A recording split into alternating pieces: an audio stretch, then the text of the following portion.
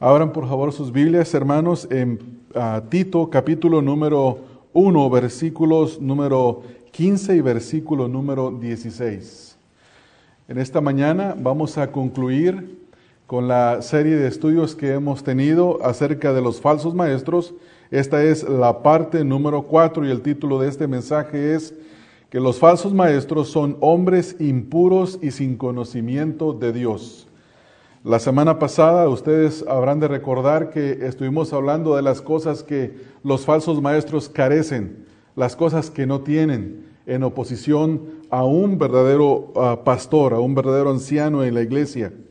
Y en el día de hoy vamos a ver estas dos cosas que se refiere el apóstol Pablo, escribiendo a Tito en los versículos número 15 al versículo número 16.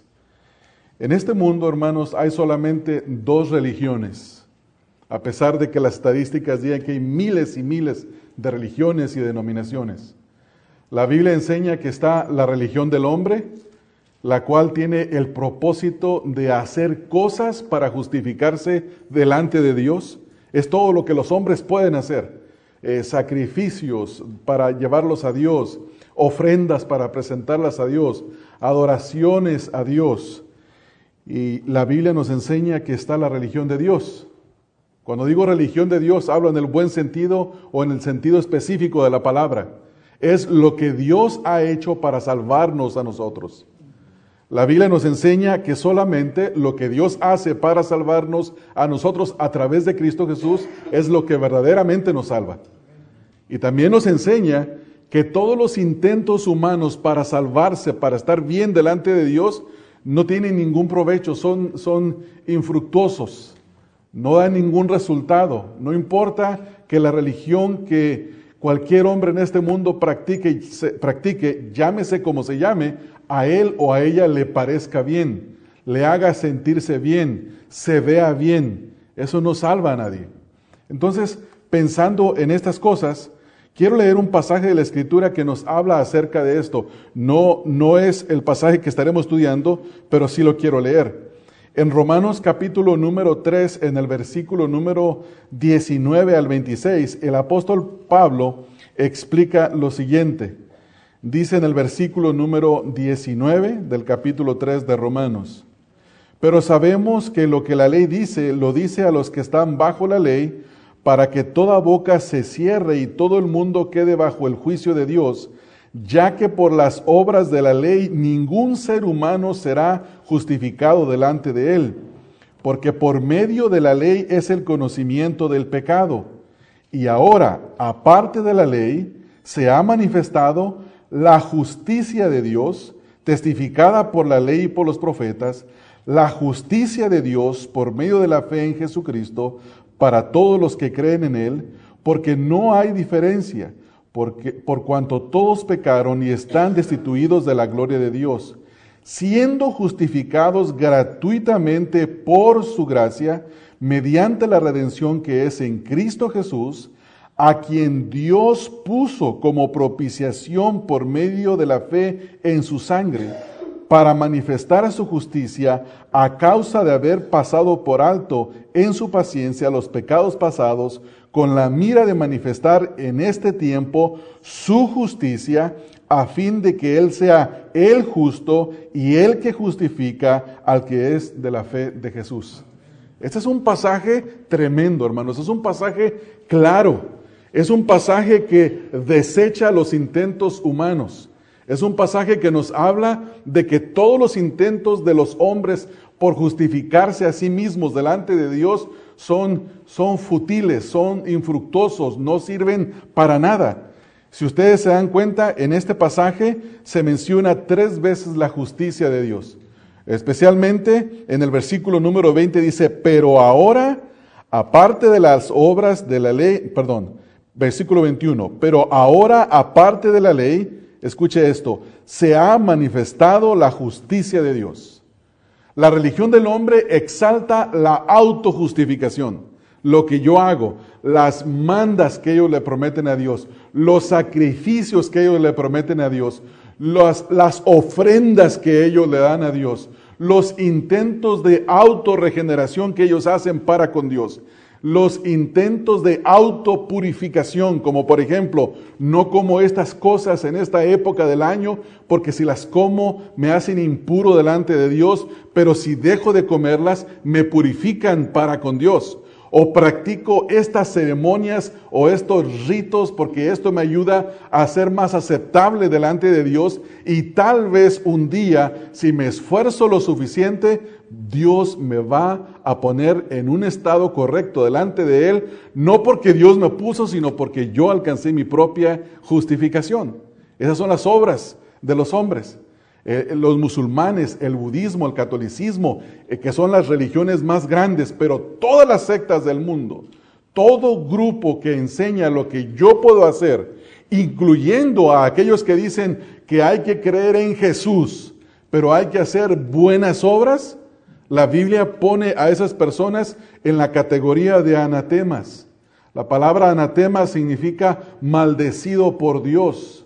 Nosotros leemos, por ejemplo, en Gálatas capítulo número 1, versículos número 6 al versículo número 8, donde Pablo, refiriéndose a los judaizantes, personajes de los cuales vamos a estar hablando en esta mañana, Pablo los pone en esta categoría. Dice el versículo número 6, estoy maravillado de que tan pronto os hayáis alejado del que os llamó, escuche esto, por la gracia de Cristo, no por obras, para seguir un evangelio diferente. Es decir, que un evangelio diferente es aquel que es aparte de la gracia de Cristo, o que toma la gracia de Cristo y que le agrega obras. Dice, no que haya otro evangelio, porque hay un solo evangelio, sino que hay algunos que os perturban y quieren pervertir el evangelio de Cristo. Mas si aún nosotros o un ángel del cielo, como el que dice el líder de los mormones que se le apareció, el ángel Mormín, os anunciare otro evangelio diferente al que os hemos anunciado, sea anatema. Como antes hemos dicho, también ahora lo repito, si alguno os predica diferente evangelio del que habéis recibido, sea anatema. Entonces, cualquier persona que trata o que usa medios para justificarse delante de Dios aparte del evangelio, es una persona que tiene otro evangelio y que está buscando purificarse a sí mismo delante de Dios, y Dios ve a esas personas en la misma categoría en la que se encuentran, bajo la ira de Dios, bajo la ira de Dios. En esta mañana nosotros vamos a estar estudiando, hermanos, que los falsos maestros son hombres impuros y no conocen a Dios, para que nosotros no confiemos en ninguna de sus enseñanzas, porque no salvan. Eso es lo que el apóstol Pablo explica en el versículo número 15. La primera cosa es que los falsos maestros son impuros. Dice el versículo 15, todas las cosas son puras para los puros, mas para los corrompidos e incrédulos nada les es puro, pues hasta su mente y su conciencia están corrompidas. Versículo 16 habla del segundo punto, y el segundo punto que nosotros tenemos en nuestro estudio es que los falsos maestros no conocen a Dios. Dice el versículo 16, profesan conocer a Dios, pero con sus hechos lo niegan, siendo abominables y rebeldes, reprobados en cuanto a toda buena obra. Esto es lo que son los falsos maestros.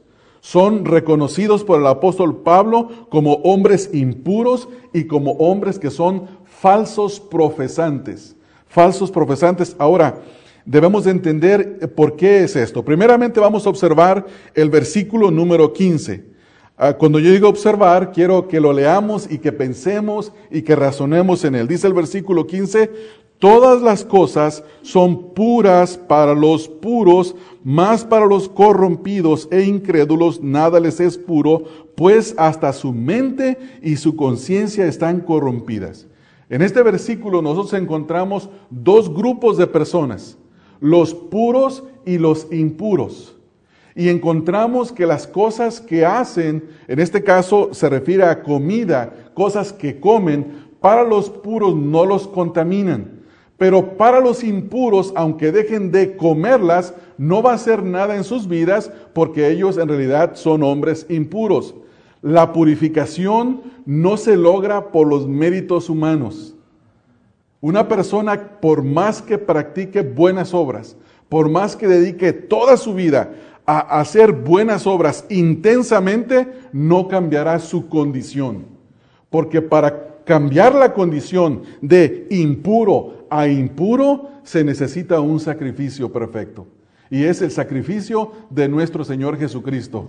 Juan dijo que el Señor Jesucristo era el Cordero de Dios que quita el pecado del mundo. Y cualquier persona que ha creído en el Señor Jesucristo ha dejado de ser impuro y Dios lo ha convertido, lo ha hecho una persona pura delante de sus ojos. No por sus propios méritos, sino por los méritos del Señor Jesucristo. Entonces encontramos que hay un grupo de personas que es en la primera frase, dice, todas las cosas son puras para los puros. Y aquí tenemos que hacernos varias preguntas, porque no queremos torcer este versículo como algunos lo tuercen. Primero voy a hacer una observación en cuanto a lo que el versículo no dice.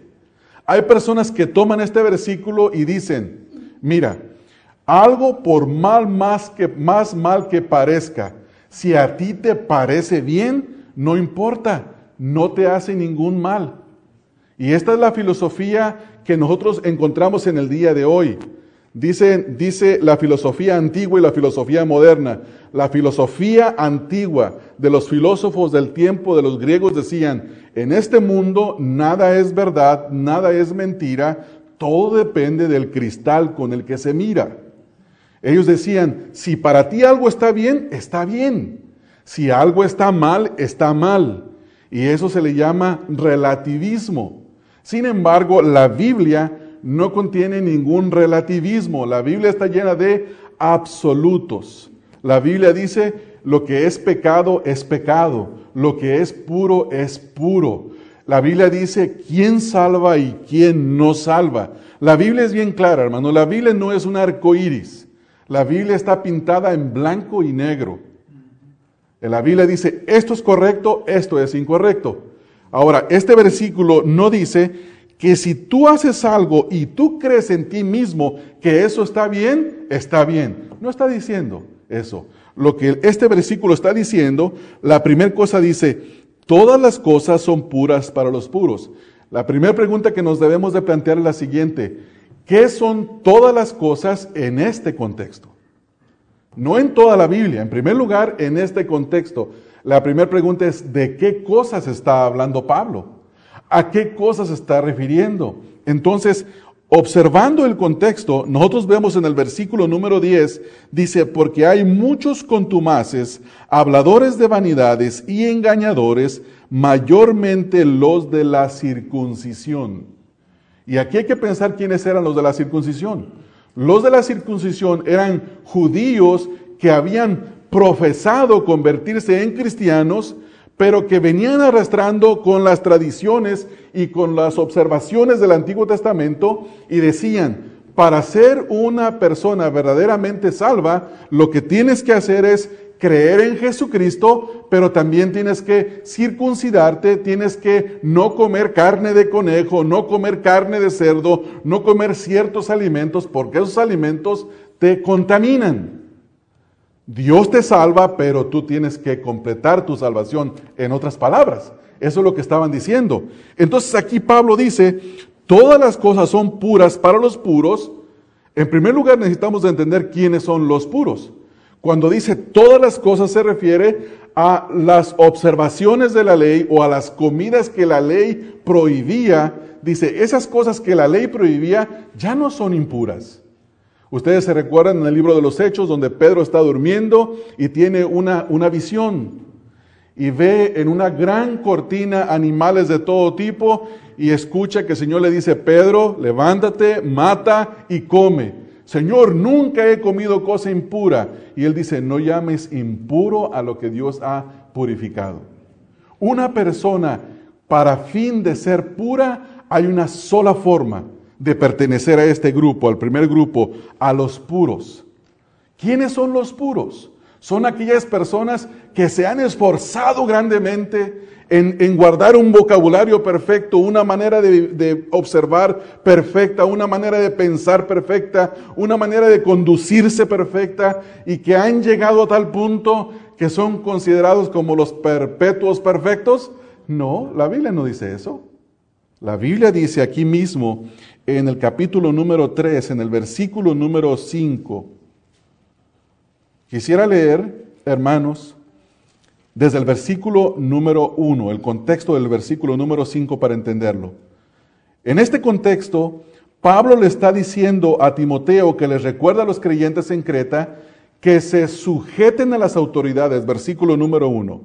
Tito, capítulo 3, versículo 1. Recuérdales que se sujeten a los gobernantes y autoridades, que obedezcan, que estén dispuestos a toda buena obra.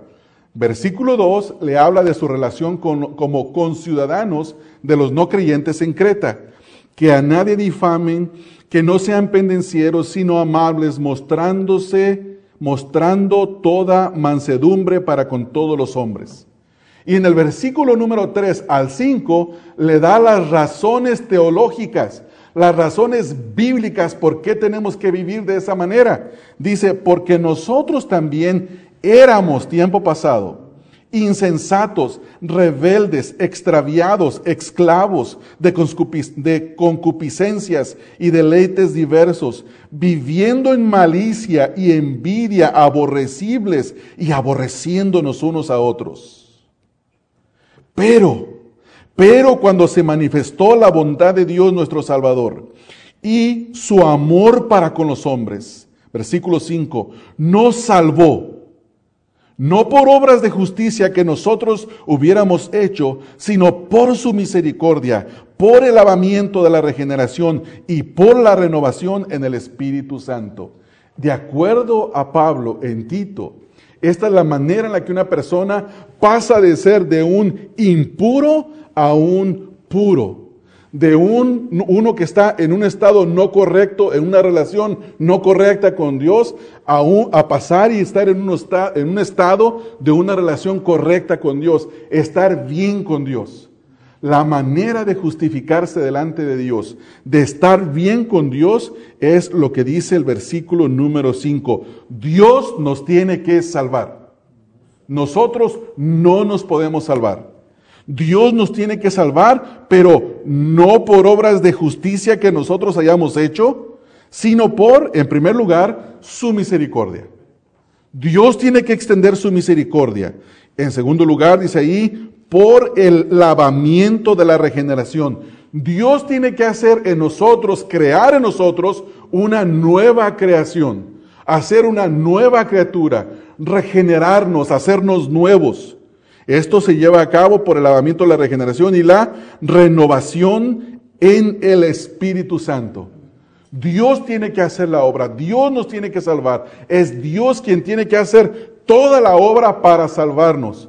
Si nosotros decimos que es Dios quien obra, pero nosotros tenemos que hacer también una obra para que se complete la salvación, entonces ya no es por gracia, ya no es por fe. Ya es por obras, y entonces tenemos de qué gloriarnos. Entonces, volviendo al versículo número 15, cuando Pablo dice, todas las cosas son puras para los puros, se refiere a que todas las cosas que son de comida, las prohibiciones que tenían los judaizantes cuando decían, no comas carne de puerco, que todavía en el día de hoy lo siguen diciendo. No comas conejito en chile verde, por decirlo así. No sé si lo conviene así. Las cosas que prohibían, porque eso te contamina, Pablo dice, no, eso no te puede contaminar porque Dios te ha purificado. Dios te ha hecho puro. Entonces, cuando dice aquí todas las cosas, lo que no dice es que se refiere a la inmoralidad. Un creyente no puede decir, pues ahí me voy a echar unas cuantas cervezas porque pues yo estoy puro, las cervezas no me van a contaminar. No te van a contaminar, pero te puede parar la policía, te pueden arruinar tu récord de manejo, te puedes causar un accidente, das un tremendo testimonio en el sentido negativo, y hay una lista inmensa de cosas, no te conviene, no es sabio, no es bueno. La Biblia dice, el que va por el vino hierra constantemente. No es bueno esto. No se refiere a eso. Todas las cosas en el contexto de lo que está Pablo hablando, habla de los alimentos que los judaizantes prohibían a las personas porque le decían, si comes eso, te contaminas. Pablo dice, no, tú puedes comer moronga, puedes comer cecina. ¿Saben qué es cecina, verdad, hermano? Y el sábado en la mañana, ahí en la esquina de la carnicería de Molonco, era una carnicería que había en mi pueblo cuando estaba chico, la gente se juntaba ahí. ¿Saben qué hacían con la cecina? Era la moronga, la cecina es la sangre cuajada. Y la gente se la comía. La ponían así en forma de chorizo, y la gente, dame 1 kilo de moronga. Y la gente comía. Y hay gente que decía, el judío dice, no puedes tocar la sangre, porque eso te contamina. Pablo dice, puedes comer de toda la moronga que quieras, no te hace daño. Ora, y el Señor, quien ha purificado todos los alimentos, los purifica. No pasa absolutamente nada, porque lo que te contamina no es lo que entra a tu estómago, sino lo que sale de ti. Y esa es la enseñanza del Señor Jesucristo. El escritor bíblico, el comentarista William Hendrickson dice lo siguiente: los hombres puros son los que han sido limpiados de su culpa por la sangre de Cristo, habiendo sido regenerados por el Espíritu Santo. Están siendo limpiados constantemente por el mismo espíritu de la contaminación de sus pecados. También dice, estos son los que no rechazan lo que Dios ha creado como buenos alimentos, sino participan de ellos con acciones de gracias. Y esa es una referencia a 1 de Timoteo, capítulo número 4, el pasaje que nosotros estuvimos leyendo, ¿se recuerdan, hermanos?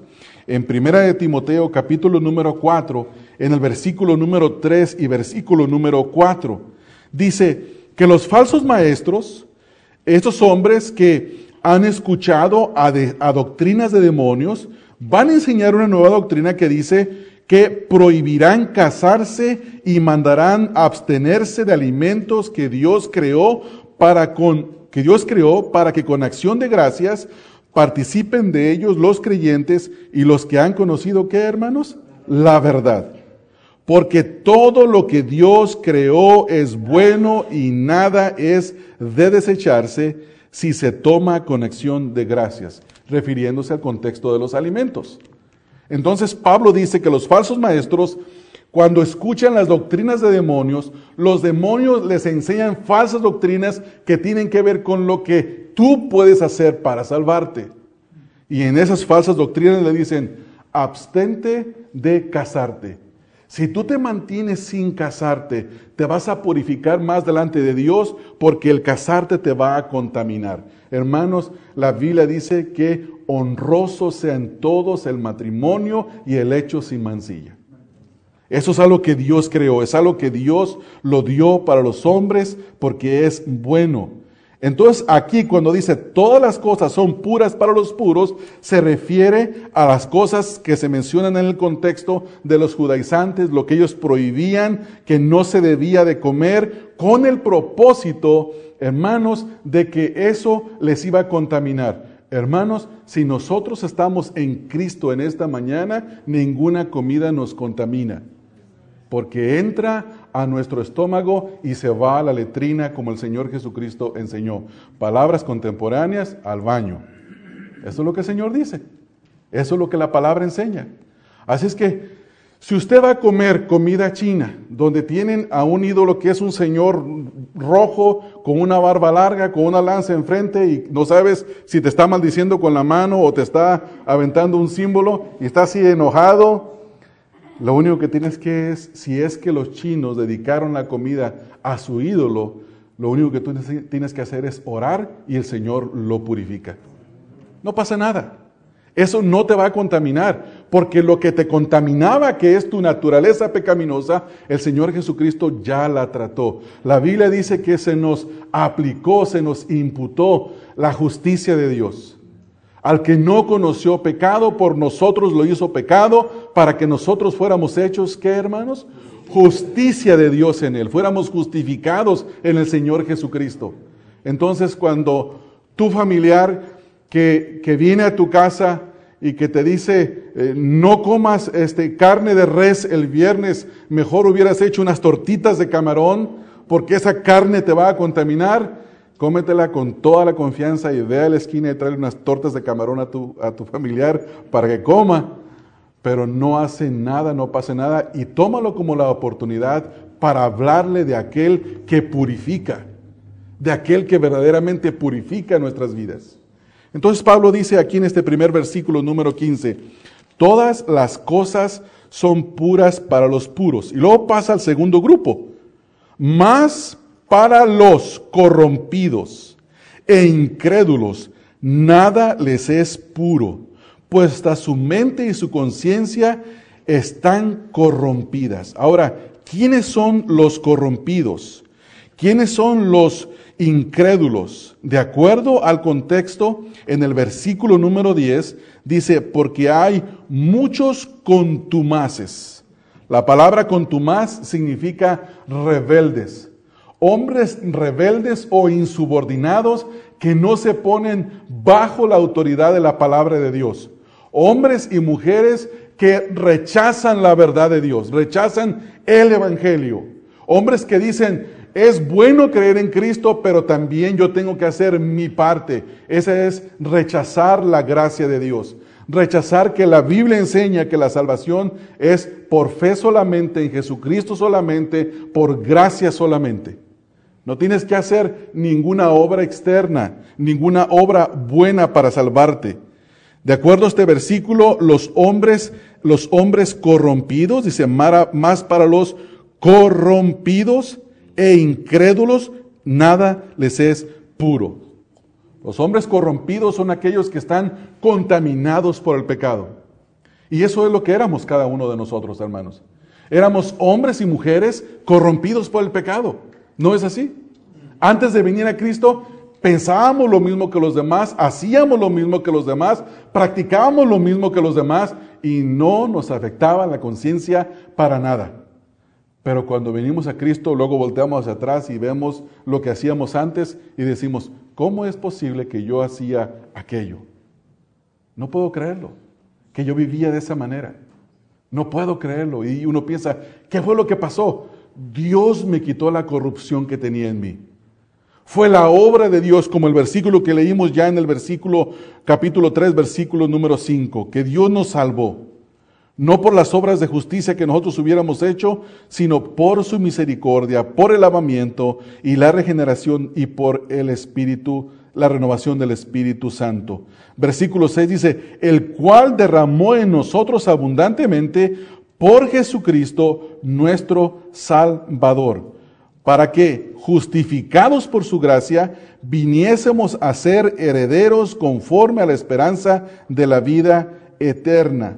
Palabra fiel es esta, y en estas cosas quiero que insistas con firmeza, para que los que creen en Dios procuren ocuparse en buenas obras. Estas cosas son buenas y útiles a los hombres. Entonces ya vimos al segundo grupo. El segundo grupo son los impuros. Hombres, mujeres que se rebelan contra la verdad, que intentan practicar todo tipo de religión. Yo no sé si usted ha visto o usted era una persona como ellos. Podemos observar nuestra vida en el pasado, hermanos. ¿No es así? ¿Alguno de ustedes fue a pagarle alguna manda a un ídolo que le había prometido? Habemos varios. A mí mis padres me vistieron de San Martín de Porres, que porque le debía una manda. ¿Qué culpa tengo yo de que me pongan un disfraz? Que es horrible el traje, ¿no? Pero prometen, hacen promesas. ¿Promesas por qué? Porque tienen esperanza. Y cuando esas personas que se ponen las vestimentas de sus ídolos, ellos se sienten bien, hermanos. Se sienten más santos en ese día. Se ponen grandes crucifijos, se dejan caer las caras, se dejan crecer la barba, no se peinan.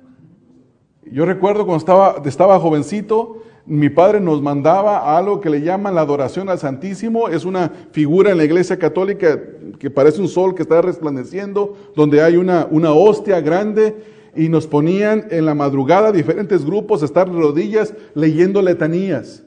Y yo recuerdo que cuando yo salía de ese lugar el domingo por la mañana y veía a los otros jóvenes que se acababan de levantar, decía, híjole, qué corruptos, qué echados a perder.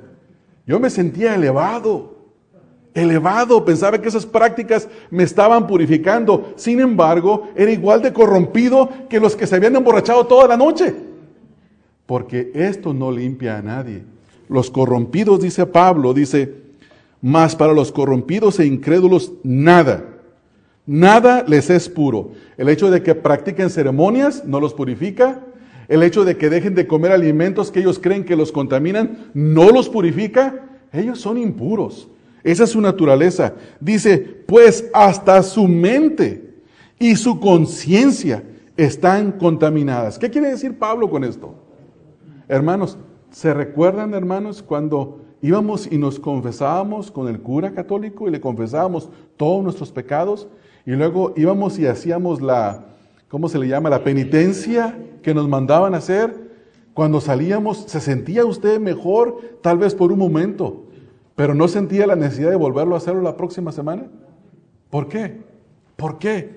Y la respuesta es que la mente y la conciencia están corrompidas, no se purifican por ningún rito humano, hermanos. Lo único que purifica a una persona es la obra de nuestro Señor Jesucristo. Y todo aquel que cree en el Señor Jesucristo. ¿Qué me ocurre si como carne los viernes de Semana Santa? La respuesta es nada. ¿Me purifica? No, ya me purificó el Señor. ¿Me contamina? No, porque soy purificado. ¿Qué pasa si como moronga o cecina los sábados por la mañana en la carnicería? ¿Me contamina? Y la respuesta es, no, no me contamina. ¿Me purifica? No, tampoco me purifica, dejar de comerla.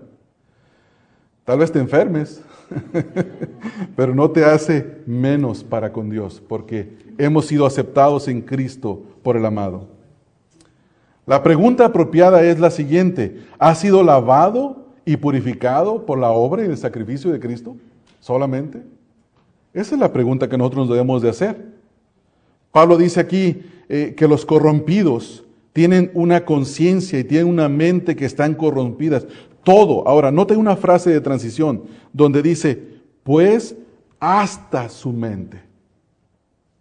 Es decir, que sus pensamientos no se purifican por una práctica, ni ellos mismos se lo creen. No purifican, no hacen nada, absolutamente nada.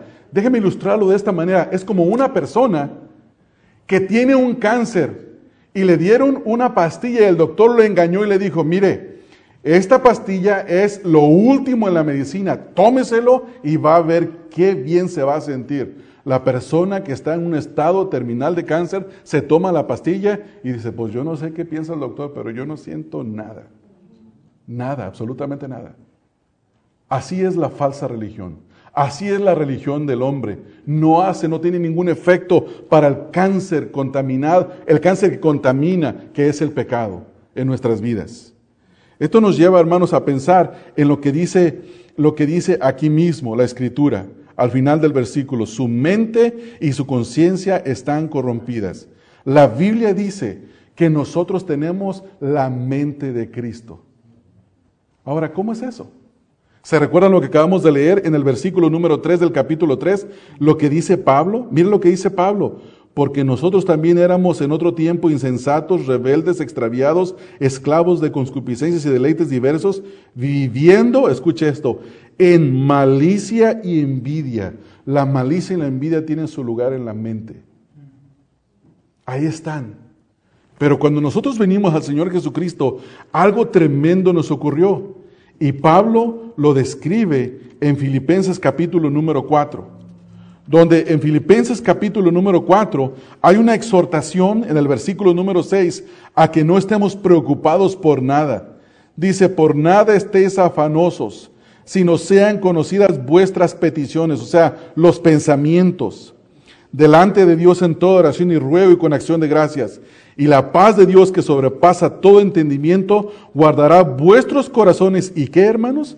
Y vuestros pensamientos en Cristo Jesús. Ahora note lo que sigue. Por lo demás, hermanos, Esto que el apóstol manda que se haga, solamente lo puede hacer una persona pura, que ha sido purificada, que ha sido salvada por el Señor Jesucristo. Dice, por lo demás, hermanos, todo lo que es verdadero, todo lo honesto, todo lo justo, todo lo puro, todo lo amable, todo lo que es de buen nombre, si hay virtud alguna, si algo digno de alabanza, ¿qué dice ahí, hermanos? En esto pensad. ¿Cómo es posible que una persona que era corrupta, que era envidiosa, que estaba pensando en su mente cómo hacerle daño a los demás, que solo pensaba en el pecado, que solo pensaba en cómo satisfacer su propio vientre, pecando en inmoralidad y sensualidad, cómo es posible que ahora va a pensar en lo verdadero, en lo honesto, en lo justo, en lo puro, en lo amable, en todo lo que es de buen nombre, en todo lo que tiene virtud? ¿Cómo es posible eso? Solamente es posible cuando el Señor Jesucristo regenera a una persona, le da un nuevo corazón, le da una nueva mente, le da un nuevo sentir. Y eso es lo que nos pasó a los que nos convertimos al Señor Jesucristo. ¿No es así? Esa es nuestra experiencia. Si usted dice que es creyente, esa tiene que ser su experiencia. Si usted no tiene esa experiencia, es porque posiblemente su profesión es falsa, como nuestro segundo punto, que ahora pasamos ahí. Vamos al segundo punto en Tito 1:16. Los falsos maestros no conocen a Dios. Dice el versículo 16, profesan conocer a Dios, pero con los hechos lo niegan, siendo abominables y rebeldes, reprobados en cuanto a toda buena obra. Ahora, vamos a observar el versículo, dos contrastes, dos palabras claves. La primera es profesan, ¿verdad? La otra palabra es lo niegan. ¿Cómo es posible que una persona profese y niegue a la misma vez? O es una cosa o es otra. O profesa o niega. Pero aquí ellos, dice la Escritura, que profesan conocer a Dios. Su boca dice que conocen a Cristo, que han sido salvados por Cristo. Le hablan a la gente de Cristo, pero sus hechos dicen otra cosa totalmente diferente que va en contra de lo que dice su boca. Ahora, yo quiero observar algo que está aquí. Aquí hay una enseñanza implícita, no es explícita. Algo explícito es en las Escrituras, algo que está dicho con claridad, que lo dice específicamente. Algo implícito es que se toma de ahí por lo que dice, no claramente, pero ahí está. Este versículo explícitamente dice que los falsos maestros con su boca dicen una cosa, pero con sus hechos otra, y eso los convierte a ellos en rebeldes y reprobados. Es decir, que no están aprobados delante de Dios. La implicación que nosotros podemos sacar en forma de aplicación es la siguiente.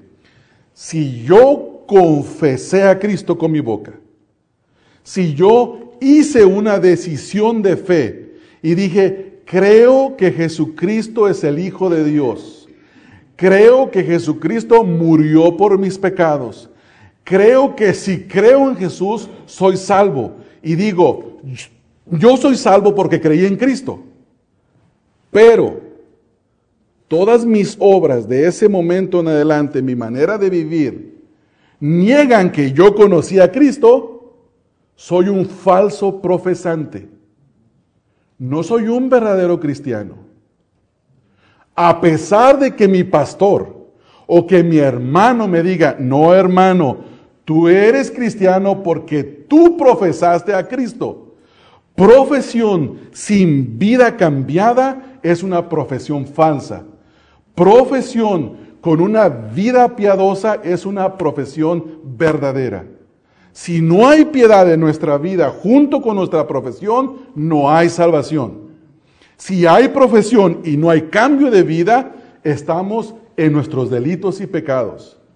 Porque no es el hecho de que una persona verbalmente pronuncie algo lo que salva, sino que es salvado y se conoce verdaderamente aquel que profesó si su vida tiene cambio. Si no, no importa que haya confesado todo lo que quiera confesar, si sus hechos dicen lo opuesto. Hermanos, esto es muy popular en nuestros días. Yo he escuchado de personas que los están llevando al funeral, los van a sepultar, y los pastores o hermanos que testifican acerca de estas personas dicen, pues lo mejor de todo es que X o fulanito, esta persona, confesó al Señor Jesucristo como su Señor y Salvador. Yo recuerdo, hermanos, ustedes se recuerdan que hace 20 años él vino a la campaña con el evangelista fulano de tal e hizo una decisión de fe. Nunca volvió a la iglesia. Nunca se congregó. Sí, hermanos, sí lo sabemos. Él no era un buen cristiano, pero él es salvo. No, hermanos, la Biblia no enseña eso. Eso lo enseñan las tradiciones de los hombres. La Biblia dice, profesan conocer a Dios, pero con los hechos lo niegan. Tenemos que profesar conocer a Dios y con nuestros hechos afirmar nuestra profesión de fe. ¿No es así? Yo escucho pocos amenes. O no están convencidos o están en contra de mi enseñanza, no sé cuál es la cosa, pero déjenme persuadirlos un poco más, porque ese es mi trabajo. Mi trabajo es persuadirlos. Quiero que cambien de manera de pensar, sí quiero. Quiero que ustedes hagan, quiero que ustedes obedezcan lo que dice la Biblia, lo que estoy interpretando de la palabra del Señor en esta mañana. Sí, ese es el propósito. Como me dijo un joven esa semana, le dije, tienes que venir acá porque te voy a predicar el evangelio. Oh, ¿me quieres convertir? Le dije, exactamente eso. Sí. Quiero hacerte cambiar de manera de pensar porque vas en camino al infierno. Quiero que cambies. Quiero que seas salvado por el Señor Jesucristo. Y no hay otra manera si no te predico el evangelio. Pero yo creo en la reencarnación. No importa si tú no crees en el Señor Jesucristo y crees en la reencarnación, tú te vas a ir al infierno si no crees en el Señor Jesucristo. Tienes que creer en Cristo. ¿Pero cómo es eso posible? Mira, algunos ejemplos un poco tontos, pero a veces sirven. La ley de la gravedad dice que todo lo que sube tiene que bajar. Súbete al techo de la azotea de este edificio, lánzate hacia abajo, aunque tú no creas que vas a caer, te vas a caer. Eso es lo que dice. La ley de la salvación dice eso.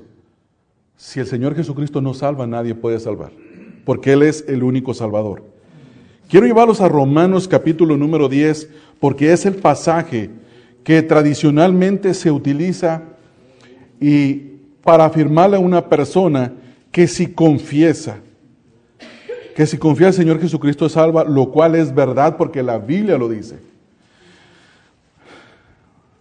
Romanos capítulo 10, versículo número 10 al versículo número 13. Dice el versículo número 10, porque con el corazón se cree para justicia, o sea, para ser justificado. Para ser justificado, para estar bien con Dios, necesitas creer en tu corazón. Porque con el corazón se cree para justicia, pero una persona que cree en su corazón tiene que confesar con su boca. Tiene que decir con su boca que Jesucristo es su Señor, es su Salvador.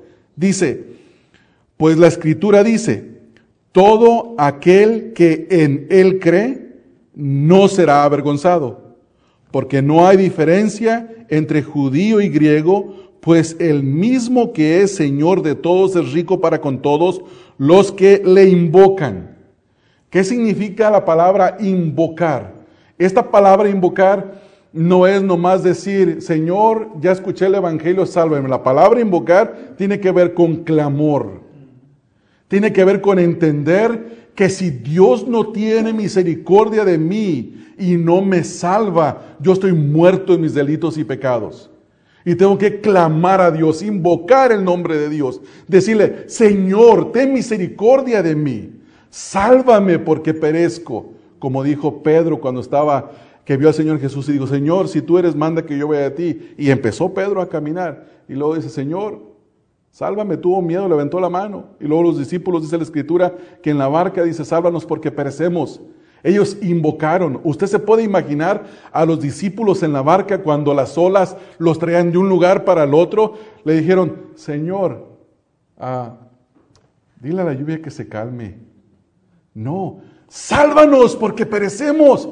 Invocaron el nombre del Señor en su desesperación, en el conocimiento de su condición, que estaban a punto de morir. Así toda persona que escucha el Evangelio tiene que clamar a Dios con desesperación y decirle: Señor, ten misericordia de mí.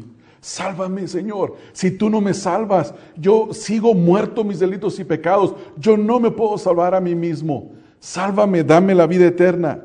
Versículo número 13 dice: porque todo aquel que invocare el nombre del Señor será salvo. ¿Qué significa este versículo? Ahora, todo versículo se tiene que interpretar en su contexto. Hay varios contextos en este libro de Romanos. Primero, el contexto histórico. ¿En qué fecha escribió Pablo? Pablo escribió bajo la persecución más grande que jamás se ha levantado contra el cristianismo. El emperador era Nerón. Nerón quemó la ciudad. Nerón se dio cuenta que cuando los ciudadanos de Roma se enteraron que él había quemado la ciudad, ellos se le voltearon contra él y para buscar un chivo expiatorio, para darle una dirección opuesta a la ira del pueblo para con él, dijo: los cristianos la quemaron. Y se desató una persecución, no solamente por el gobierno, sino por la gente. Los cristianos no eran bienvenidos en Roma, en el imperio romano. Los cristianos tenían que profesar, tenían que confesar que César es el Señor. Los soldados romanos que caminaban por las calles se encontraban un grupo de personas y les hacían tomar incienso, aventarlos al fuego y tenían que decir: César es el Señor. Y todo aquel que se negaba a hacerlo iba a la cárcel o moría. Y los cristianos en este contexto tenían que confesar el nombre del Señor. Tenían que decir: César no es el Señor, Jesucristo es el Señor. Él es el Señor. Para nosotros decirle Señor a una persona no tiene ningún sentido. Solo ocupa de tener una cierta edad, ser un hombre mayor de edad, y decimos: el Señor fulano de tal. Para ellos, Señor era el Curios, el amo, el dueño, el que todo lo gobierna, el que todo lo controla. Y César decía que él era el Curios, el Señor, el amo. Y los cristianos decían: César, hay un Señor sobre ti que tú eres Señor. Él es el Señor de señores. Y por eso ellos iban a la cárcel, iban a la muerte. Entonces, este versículo no lo puede uno tomar simplemente y decir: significa, invocar el nombre del Señor significa confesar a Cristo. Bueno, tienes que invocarlo, tienes que confesar el nombre de Cristo, pero ese hecho por sí mismo, solo y apartado de una vida transformada que dé testimonio de tu profesión, no significa absolutamente nada. Yo recuerdo a un hombre que era mi vecino hace muchos años, me dijo: vengo bien contento porque el día de hoy 45 personas recibieron a Cristo y ya van a pasar la eternidad en la presencia del Señor Jesucristo y nunca van a ir al infierno. ¿Y tú cómo sabes eso? ¿Confesaron el nombre del Señor Jesús? Le dije: pero ¿cómo sabes si ellos van a perseverar? Y la Biblia dice que una persona que no persevera no es salva. El que crea y persevera hasta el fin, ese va a ser salvo. El libro de Hebreos está lleno de amonestaciones en cuanto a la perseverancia. Si usted quiere escuchar algunas predicaciones, prediqué una serie específicamente sobre eso. La perseverancia en la fe, cómo perseverar en la fe. Una persona que hoy confiesa a Cristo y mañana no vuelve a la iglesia y no se vuelve a aparecer, nosotros no podemos tener una campaña hoy y que 50 personas se conviertan al Señor Jesucristo y se vayan y vivan como andaban viviendo antes. Su profesión de fe es falsa porque sus hechos lo niegan. Y esto es lo que Pablo está diciendo aquí. Pablo dice que estos hombres profesan, con su boca dicen conocer a Dios, tener intimidad con Dios, como padre a hijo, pero con sus hechos lo niegan. ¿Qué hacen? Bueno, el contexto nos dice varias cosas. Versículo 10 dice: hay muchos contumaces, rebeldes a la palabra de Dios, hablan vanidades, no hablan del evangelio, son engañadores, y hay un buen grupo que son de la circuncisión. A estos, versículo 11, es preciso tapar la boca, ¿Por qué? Dice, porque trastornan casas enteras. ¿Se recuerdan lo que leímos hoy en 1 Timoteo 4? Si esto enseñas a los hermanos, serás un buen ministro de Jesucristo, nutrido con las palabras de verdad. ¿No es así? Los falsos maestros no estaban nutridos con la palabra de verdad. Los falsos maestros negaban a Dios con sus hechos y eran abominables. Dios los abomina porque confiesan con su boca una cosa, pero sus hechos hacen otra. Hermano, hermana, si tú has profesado ser cristiano y tienes 20, 30, 40, 5, 10, un año y tu vida dice lo opuesto, eres abominable delante de Dios. Eso es lo que la Biblia dice. Yo no lo estoy inventando. Siendo abominables y rebeldes. Eres reprobado en cuanto a toda buena obra. No eres aprobado delante de Dios. Estas son las dos marcas, estas son las dos distintivos de los falsos maestros. Ellos son corrompidos. Ellos tienen una profesión falsa. Estos hombres profesan conocer a Dios, pero en realidad no lo conocen. Ahora, ¿cómo debemos de pensar nosotros en cuanto a esto? ¿Cómo se aplica esto a nosotros? En primer lugar, en dos cosas. Nosotros no hay alimento que nos contamine, hermanos. Esa es la primera cosa.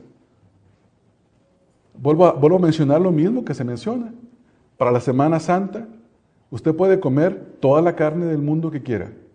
No lo va a contaminar porque la purificación que usted recibió se la dio Dios. En segundo lugar, si usted dice ser cristiano, tiene que estar seguro que sus hechos hagan armonía con lo que dice su boca. Yo tengo que estar seguro de eso. Usted tiene que estar seguro de eso. Si mis hechos no hacen armonía con lo que mi boca profesa, soy un falso profesante.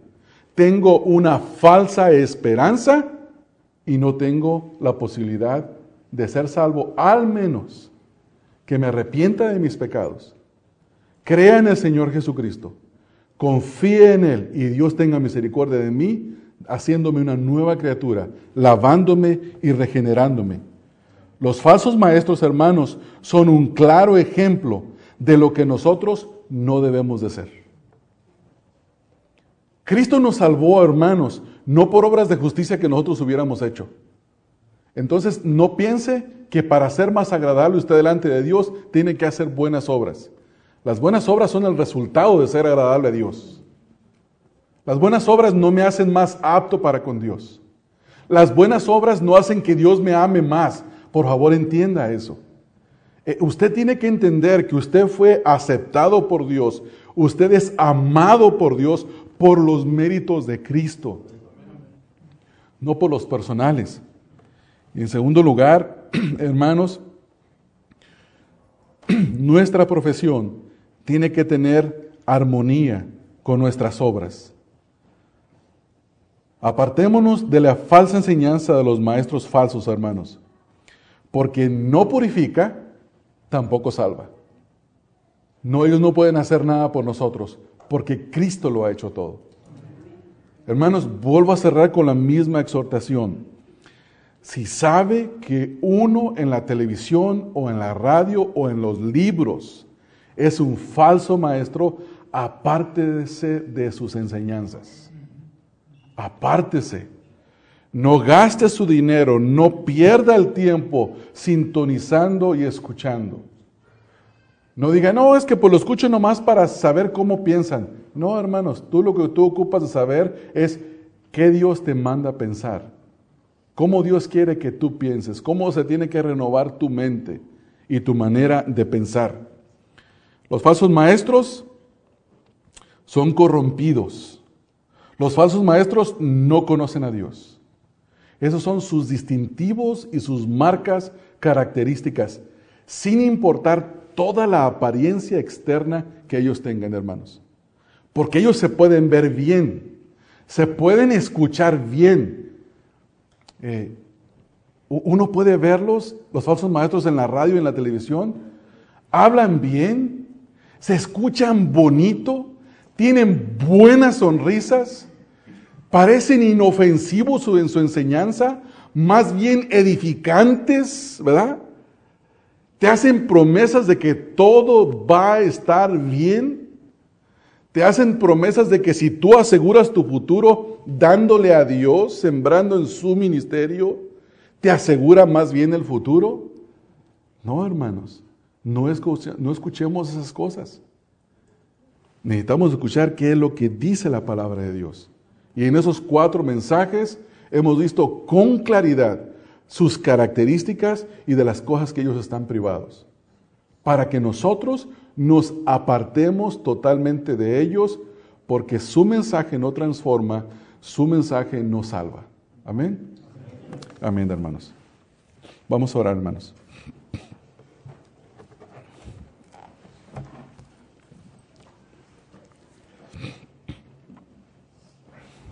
Señor y Padre, yo quiero orar a ti, Señor, clamando a ti, Señor, que tengas misericordia de los que estamos aquí en este lugar. Yo no sé, Señor, cuántos de mis hermanos o de mis hermanos profesantes, si es que hay alguno aquí, Señor, se ha dado cuenta en esta mañana que su profesión y sus obras no tienen ninguna armonía. Yo te ruego, Señor, que si entre nosotros hay alguien que confiesa conocerte, pero con su vida te niega, Señor, tú tengas misericordia y que se pueda convertir, que se pueda arrepentir de sus pecados y venir a ti rogando que le limpies de su corrupción, de su pecado, que lo laves y lo purifiques con tu sangre, Señor Jesucristo, y que él o ella pueda poner su confianza en ti, en arrepentimiento y fe en ti solamente, Señor Jesús. Y que tu Padre, en tu gran misericordia, le extienda salvación, lo laves, la laves, y que tu Espíritu Santo venga a morar en sus vidas, y que puedan experimentar el gozo de ser purificados por ti, Señor Jesucristo. También te quiero rogar, Señor, por aquellos que estamos acá, que tal vez somos verdaderos creyentes, pero necesitamos de luchar más contra el pecado, Señor. Levantar nuestra guardia y verdaderamente luchar contra el pecado. Yo te ruego, Señor, que esto sea una advertencia contra nosotros, sea una enseñanza que nos haga ver que no podemos estarte profesando a ti, que te conocemos a ti y viviendo vidas que no te agraden, Señor. Enséñanos, Señor, a tener victoria sobre el pecado cada día. Fortalécenos, Señor, para vivir vidas piadosas que te glorifiquen a ti, Señor, y que den honra y gloria a nuestro Señor Jesucristo, quien nos amó y se entregó a sí mismo por nosotros. Padre, que la honra y la gloria sean para ti en esta mañana en tu iglesia. En el nombre de Cristo Jesús, ruego estas cosas, Señor. Amén. Amén. Este mensaje fue predicado por Ramón Covarrubias, quien es pastor de la Iglesia Bautista Emanuel. Para más información sobre el ministerio Estudia las Escrituras, visita la página www.estudialasescrituras.org.